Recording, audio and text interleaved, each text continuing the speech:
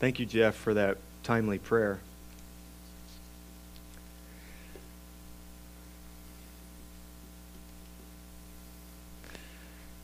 I think we will spend 3 more weeks, including today, in this book of 1 Corinthians, and then on January 31st, we'll begin a new sermon series on the minor prophets, through which we will study the messages of those 12 largely unknown authors in the Old Testament: Hosea, Joel, Amos, Obadiah, Jonah, Micah, Nahum, Habakkuk, Zephaniah, Haggai, Zechariah, Hezekiah, Malachi.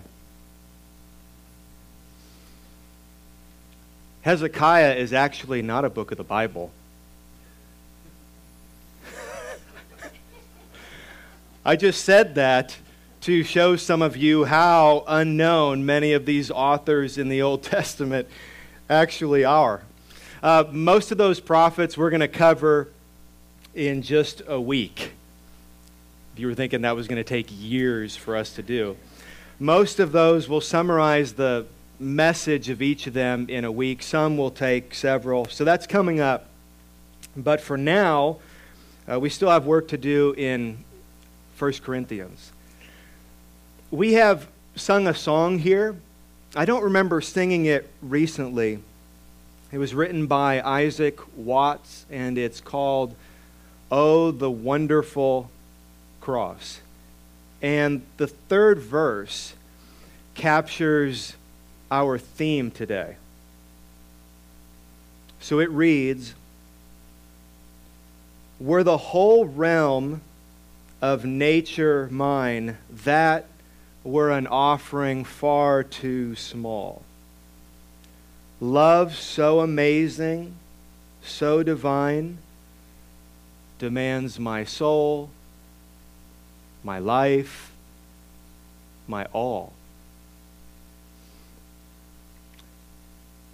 As an adopted child of God, if I had all the riches of the world,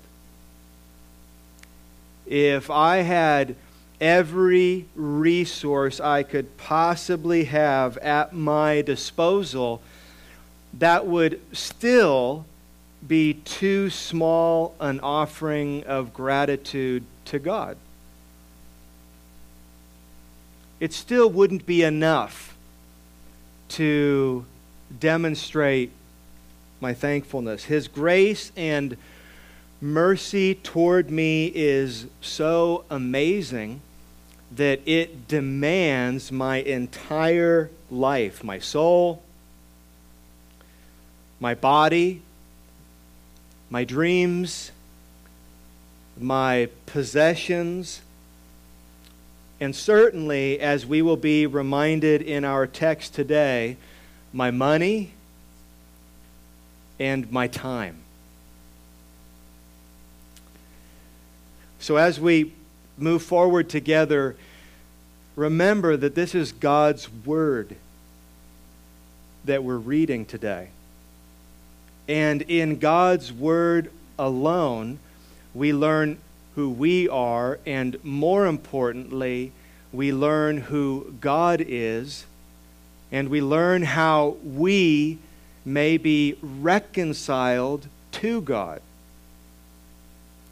And whenever God inspires the preaching of His Word, the result is His glory and our good.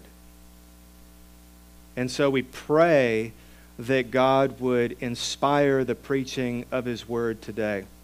Will you bow your heads with me? Our Father in heaven, as we listen to your Word today, would you fill our minds with truth? Will you fill our hearts with affections? And would you move our wills to love you? And we pray this in Jesus' name. Amen. Open your Bibles to 1 Corinthians 16. If you're using one of the Bibles in the seat back in front of you, you can find today's text on page 905. Some of you are still thumbing through your Old Testament. Are you sure Hezekiah is not in there? Trust me, it's not. This is the end of Paul's letter. We've finally made it. This is the 52nd sermon. I think it'll be 54 sermons when all is said and done. By the way, if you had forgotten, this is the longest book. This is the longest letter of the New Testament. And Paul is wrapping things up in this chapter. And he's wrapping it up by unfolding his future plans for the Corinthians, at least as far as he knows them. And it's very helpful for us because as we listen to Paul's correspondence, we learn how he thinks about a Christian's stewardship of his time and money. So while there is no formal teaching in this final chapter, we get insight into how Paul thinks and into how Paul lives. And it provides us with an example of how we want to think and how we want to live. Stewardship. We're going to read how Paul, at least, how he stewards his time and his money. And stewardship means responsible oversight. Stewardship is responsible oversight. We've all been given time by God. Most of us have been given money, and we must be good stewards. We must be responsible overseers. That is, we must use the time and the money that God has given us for the good of others and for the glory of God. And so there is great insight right here in these next two paragraphs. First, in verses 1 through 4, Paul gives some directions on how the Corinthians should set aside money to help suffering Christians in Jerusalem. And we will be given insight into how Paul uses and handles money. And then second, in verses 5 through 9, Paul declares his immediate and his future plans regarding ministry. And we will be given insight into how Paul spends his time in the present and how he plans his time in the future. So this is very practical because, again, we have money and we have time. And we need to figure out how to spend our money and our time in the present, and we need to know how to plan for the future. And we're going to read and see how Paul thinks and how he plans. So the application is as we go. So be thinking in the back of your mind and evaluating what you do with your time and what you do with your money. So let's begin with verses 1 through 4. Let's look at this first paragraph and let's think about the stewardship of our money. Verse 1. Now concerning the collection for the saints, as I directed the churches of Galatia, so also you are to do. So that is the issue at hand. This is, as Paul says, the collection for the saints. The Jerusalem Christians, we know that's who he's talking about if we look at verse 3. The Jerusalem Christians, they were in need, though we're not explicitly told why. We know from Acts 11:28 that there was a famine, and we know that they were under a degree of persecution. But whatever the reason, They had physical and material needs, and there was this collective effort of churches throughout Asia to support them, which is a very good use of money. Proverbs 21:13. Whoever closes his ear to the cry of the poor will himself call out and not be answered. Where Paul writes in Galatians 6:10, so then, as we have opportunity, let us do good to everyone, and especially to those who are of the household of faith. That is, let us do good for others, especially Christians. Especially those Christians who may be in your local church. And what is Paul calling the Corinthians to do? Support other Christians.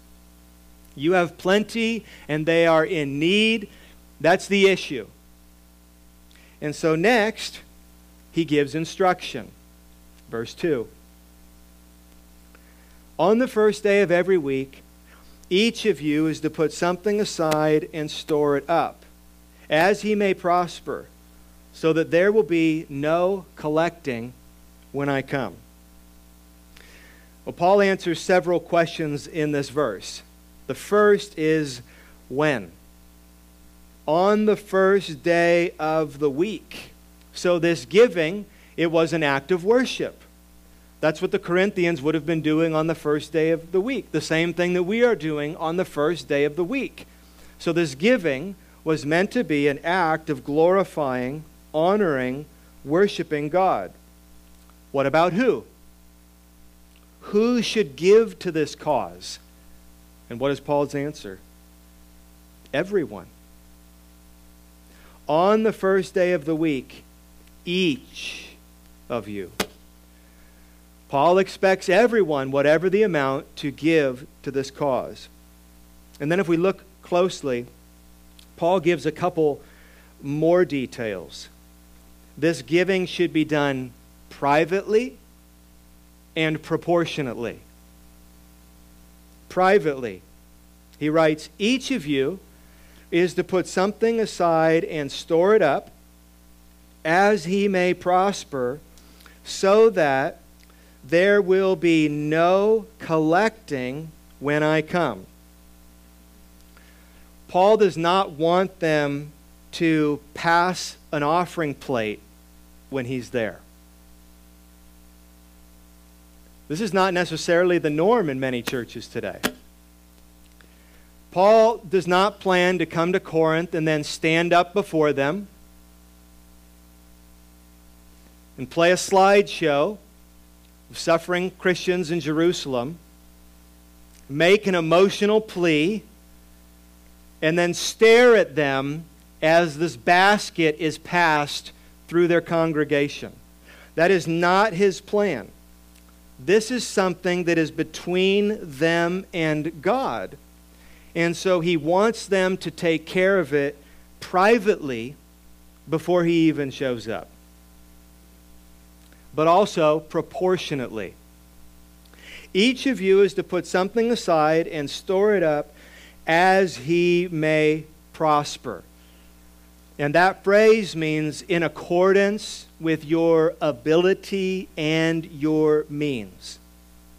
He says something very similar in 2 Corinthians chapter 8, verse 12. For if the readiness is there, that is the readiness to give, if the readiness is there, it is acceptable according to what a person has, not according to what he does not have. So this giving should be done privately, and it should be done proportionately. And then finally in verses 3 through 4, we see Paul's commitment to prudence. And when I arrive, I will send those whom you accredit by letter to carry your gift to Jerusalem. If it seems advisable that I should go also, they will accompany me. So Paul is committed to avoiding even the appearance of financial impropriety. Read these verses. It's very wise. He's not coercing the Corinthians into giving. And then once they have given, he's not even going to touch the money. He will commission a team that the Corinthians themselves have chosen to carry the funds to Jerusalem. So to summarize what Paul is advocating in these 4 verses, he wants each of the Corinthians to set aside money in proportion to what they have to support Christians in Jerusalem. Which, of course, reminds us that the money we have belongs to God. Any money we have is ultimately from God. Any money we have is therefore for God. And how do we express our love for God? Through the use of our money. And that is by loving others. That is by looking to give to others. So if you're not already, ask yourself the question: how do you handle and use money? Consider this. How do you use whatever money God has given you? And the way you use it, what does it reflect? If someone were to look at your checkbook, if any of you use checkbooks anymore, if someone was to look at your transactions, what does it reveal? Would it reveal a love of yourself? Or does it reveal a love of others? Does it reveal a love of yourself? Does it reveal a love for God? These are great questions for us to ask ourselves. So that's what Paul has to say in this first paragraph in regards to the collection for the saints. And we are reminded, aren't we, of what it means to be good stewards of our money. So let's move on now and see what Paul has to say about his immediate and future plans. So let's read verses 5 through 9 and think about the stewardship of our time, which is even more valuable, believe it or not, than money. The time that God has given us. How will we spend that? How will we steward that? And I think it's fascinating to read these verses and to read about how Paul figures out how he's going to spend his time today and how he's going to plan his time in the future. Let me read the paragraph and then we'll work through it. I will visit you after passing through Macedonia, for I intend to pass through Macedonia, and perhaps I will stay with you or even spend the winter, so that you may help me on my journey wherever I go. For I do not want to see you now just in passing. I hope to spend some time with you if the Lord permits. But I will stay in Ephesus until Pentecost, for a wide door for effective work has opened to me, and there are many adversaries. So look, we have Paul's future plans in verses 5 through 7, which are to visit the Corinthians, and we have his immediate plans in verses 8 and 9, which are to stay put until Pentecost. Do you see that his future plan is tentative, while his immediate plan is much more certain? he's pretty clear on the next few months. He knows what he's going to be doing today and tomorrow and in the weeks to come. But the future, the next couple of years, is less clear. Can you relate to this?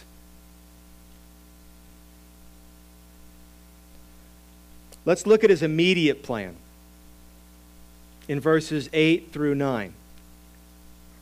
But I will stay in Ephesus until Pentecost. You hear the certainty.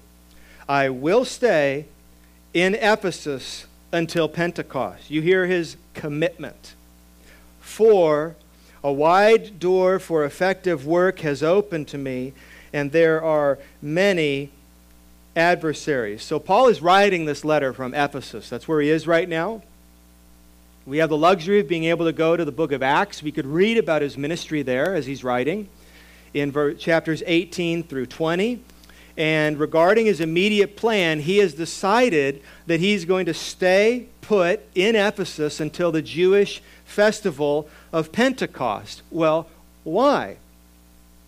As he makes his plan, why is he deciding to stay put for this period of time? Is the weather nice?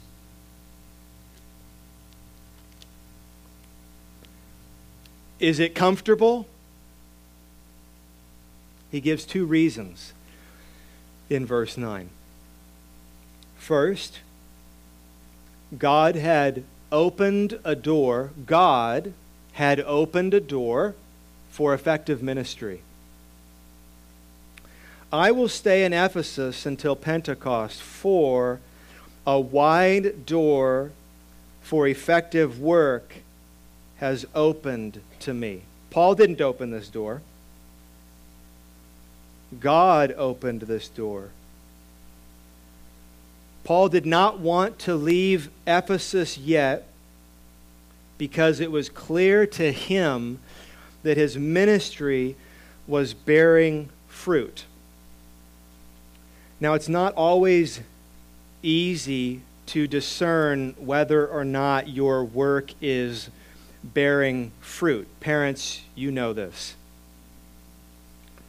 It's not always easy to discern whether or not our work is bearing fruit, but that is a very important factor as you think about how to steward the time that God has given you. It's what Paul does. And I think that first reason makes perfect sense to us. Paul is staying put because there is ministry success. But his second reason is shocking. Isn't it? Let's read the text. His second reason is surprising. I will stay in Ephesus until Pentecost, for a wide door for effective work has opened to me. And here's the second reason Paul is staying put. There are many adversaries. There are many adversaries. For Paul, the adversaries were affirmation that he was on the right track. The difficulty, and go back this afternoon or this week and read Acts 18 through 20, so you have an understanding of the kind of difficulty and obstacles that he faced. For Paul, the difficulty was not a reason to quit. It was a reason to stay put. There is so much we could say about that. There are so many other scriptures that we could bring in alongside this reason that Paul gives. At the very least, we can say this, and we can say it very clearly. that, Christian, hard is never a reason to quit. Hard is never a reason to quit. As you steward your time, as you think about how you will spend the time that God has given you, and as you make your plans, please do not choose the path of least resistance. If you have become a Christian, you have not chosen the path of least resistance.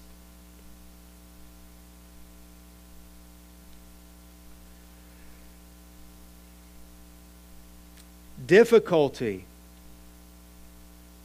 is never a reason to quit. It's never a reason to quit your marriage. It's never a reason to quit your kids. It's never a reason to quit a relationship. Your church, a job, school, sports, a task, a project, life.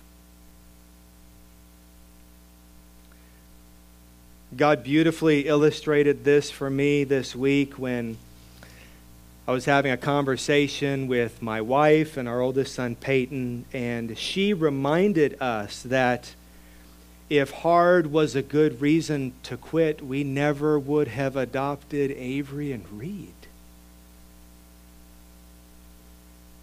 Hard is never, for the Christian, a reason to quit.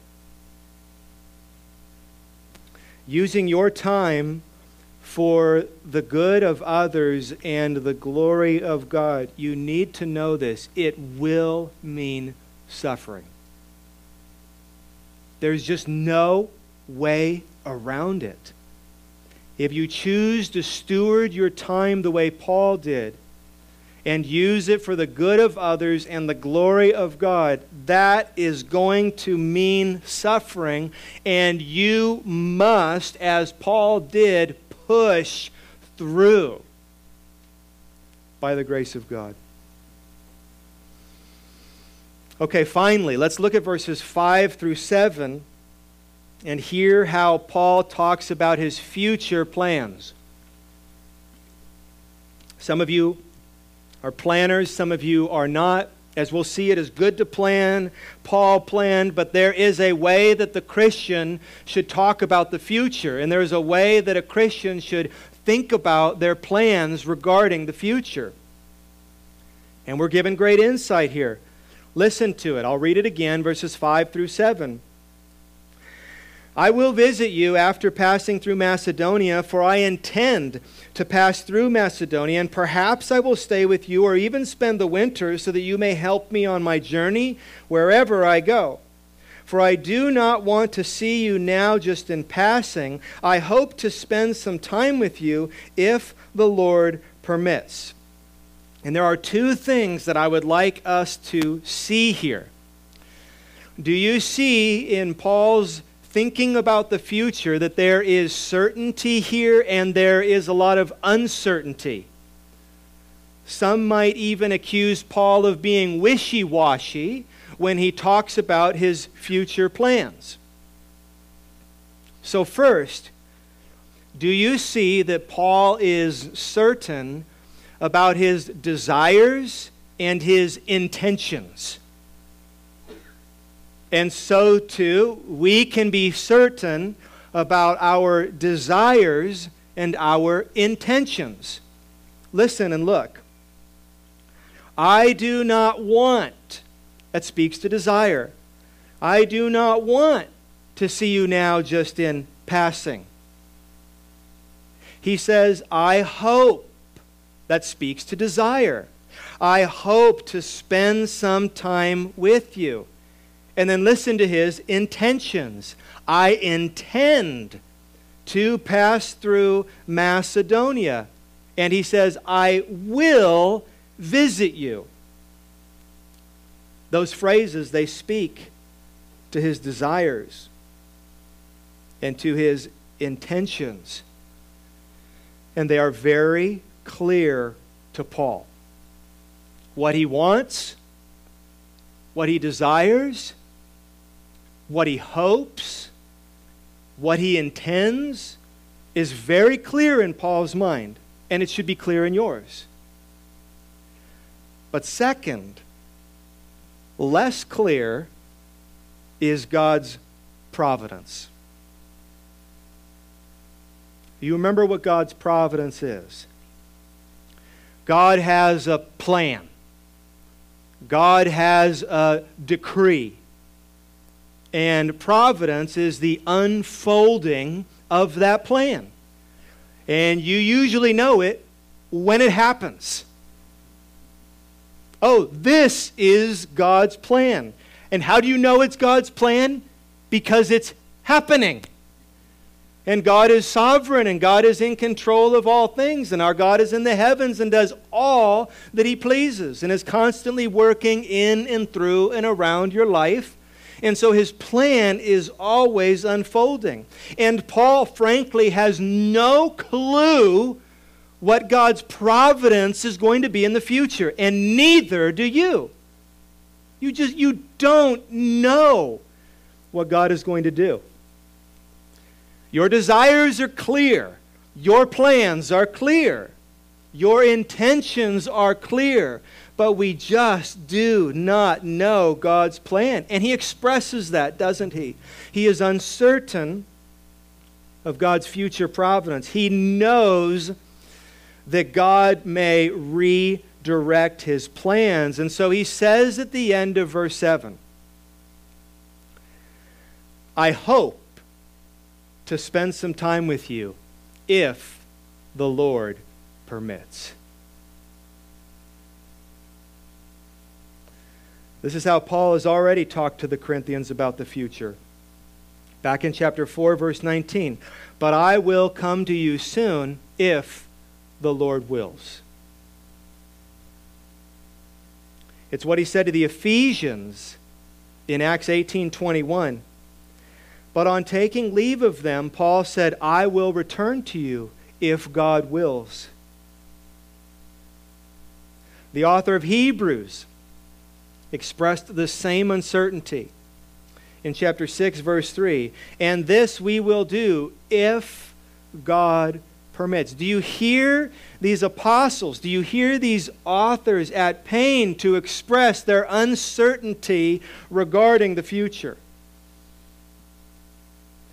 James flat out instructs us to plan with this mindset. In chapter 4, verse 13 and following, come now, you who say, today or tomorrow we will go into such and such a town and spend a year there and trade and make a profit, yet you do not know what tomorrow will bring. What is your life? For you are a mist that appears for a little time and then vanishes. Instead, you ought to say, if the Lord wills, we will live and do this or that. Leon Morris writes, Paul is the Lord's servant.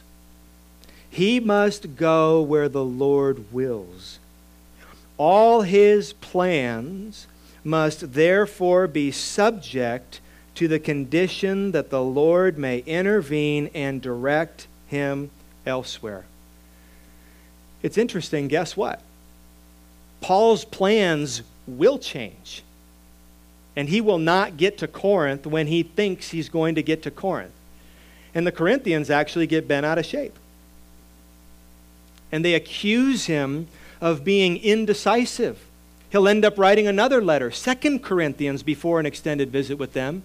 And he has to defend himself in the first chapter by basically saying, look, the plan changed. God redirected my steps. But then he makes this point, and it is for your good. It's always for our good as God directs our steps. So the same is true for us. regarding the future. Like Paul, we can be certain of our hopes and of our intentions and of our plans, but we are ultimately uncertain of God's plans. So what do we do? Well, as Paul did, we make our plans. Is this an excuse to just throw our hands up and not think about the future and not plan? Of course not. What is Paul doing in this paragraph? He is making a plan. He has desires and intentions, and he's figuring out how he's going to do it. But then, and this is the important part that this text speaks to, we must gladly surrender our plans to God. We trust God. Faith. We believe Him. We trust Him. And we know that though we make our plans, He will direct our steps. Let me read you 3 scriptures. Proverbs 16:1. The plans of the heart belong to man, but the answer of the tongue is from the Lord. Proverbs 16:9. The heart of man plans his way, but the Lord establishes his steps. Proverbs 19:21. Many are the plans in the mind of a man, but it is the purpose of the Lord that will stand. Now, if that is hard for you to do, to surrender your plans to God, you must remember that God's plans for you are always better than your plans for you. Sometimes God's providence and His plan for us is more painful than we would have expected. Sometimes it is easier than we would have expected, but it is always, always good. It is always the perfect, best plan. Jeremiah 29:11, I know the plans I have for you, declares the Lord, plans for welfare and not for evil, to give you a future and a hope. Isaiah 25:1. I love this text. O Lord, you are my God. I will exalt you. I will praise your name, for you have done wonderful things, plans formed of old, faithful and sure.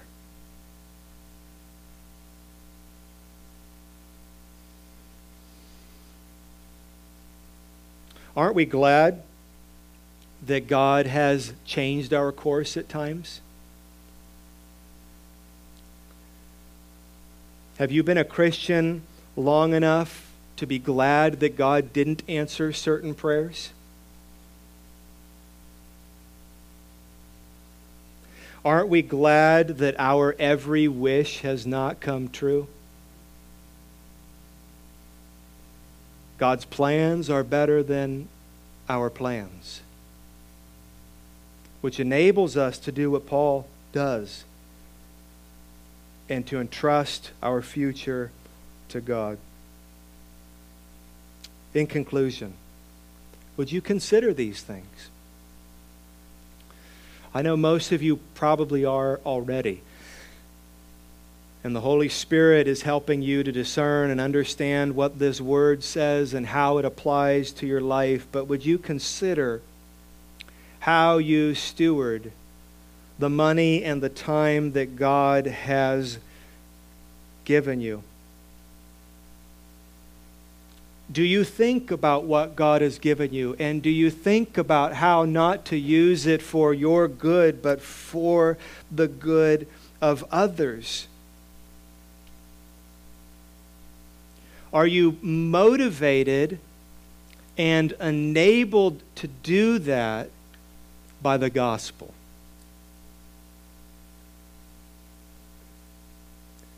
Do you know and believe that Jesus came and that he lived and suffered, he died, he rose from the dead in your place so that your sins could be forgiven, so that his life could count for your life, his death could count for your death, and you could be reconciled to God, to live with him and for him forever? When you know that, when you believe that, your desires change. You want to spend this life for God. You want to give this life for others. You understand what God has done for you. You understand what God has given you, and you know that it is not for you, it is so that you may love him and love others. To love God with all of your heart, mind, soul, and strength. To love our neighbor as we love ourselves. Let's pray. Father in heaven, would you help us to apply this word as we think about what you have given us, ranging from our money to our time, as we think about the future. God, let us not forget that everything we have is from you and it is for you. And may we learn more to express our love for you and our devotion to you by giving what we have for the good of others. As we turn our attention now to the sacrificial death of your Son, may you be glorified as we remember and celebrate and proclaim his sacrifice in our place so that we could be reconciled to you. We pray this in his name. Amen. Paul writes in 1 Corinthians chapter 11, verses 23 and following, "For I received from the Lord what I also delivered to you, that the Lord Jesus, on the night when he was betrayed, took bread, and when he had given thanks, he broke it and said, 'This is my body, which is for you. Do this in remembrance of me.' In the same way also he took the cup after supper, saying, 'This cup is the new covenant in my blood. Do this as often as you drink it in remembrance of me. For as often as you eat this bread and drink the cup, you proclaim the Lord's death until he comes.'" And so let's together remember and proclaim the Lord's death today. If you're visiting with us and you are a Christian, you have believed this gospel, you have turned from your sin, and you have placed your faith in Jesus Christ, you are committed to him and his church, whether it's this or another local church that preaches the same gospel that you've heard today. If that describes you, then you're welcome to take communion with us. Let's peel back this first layer and take the bread. And remember that this bread is a symbol of the body of Christ. Let's take and eat this together.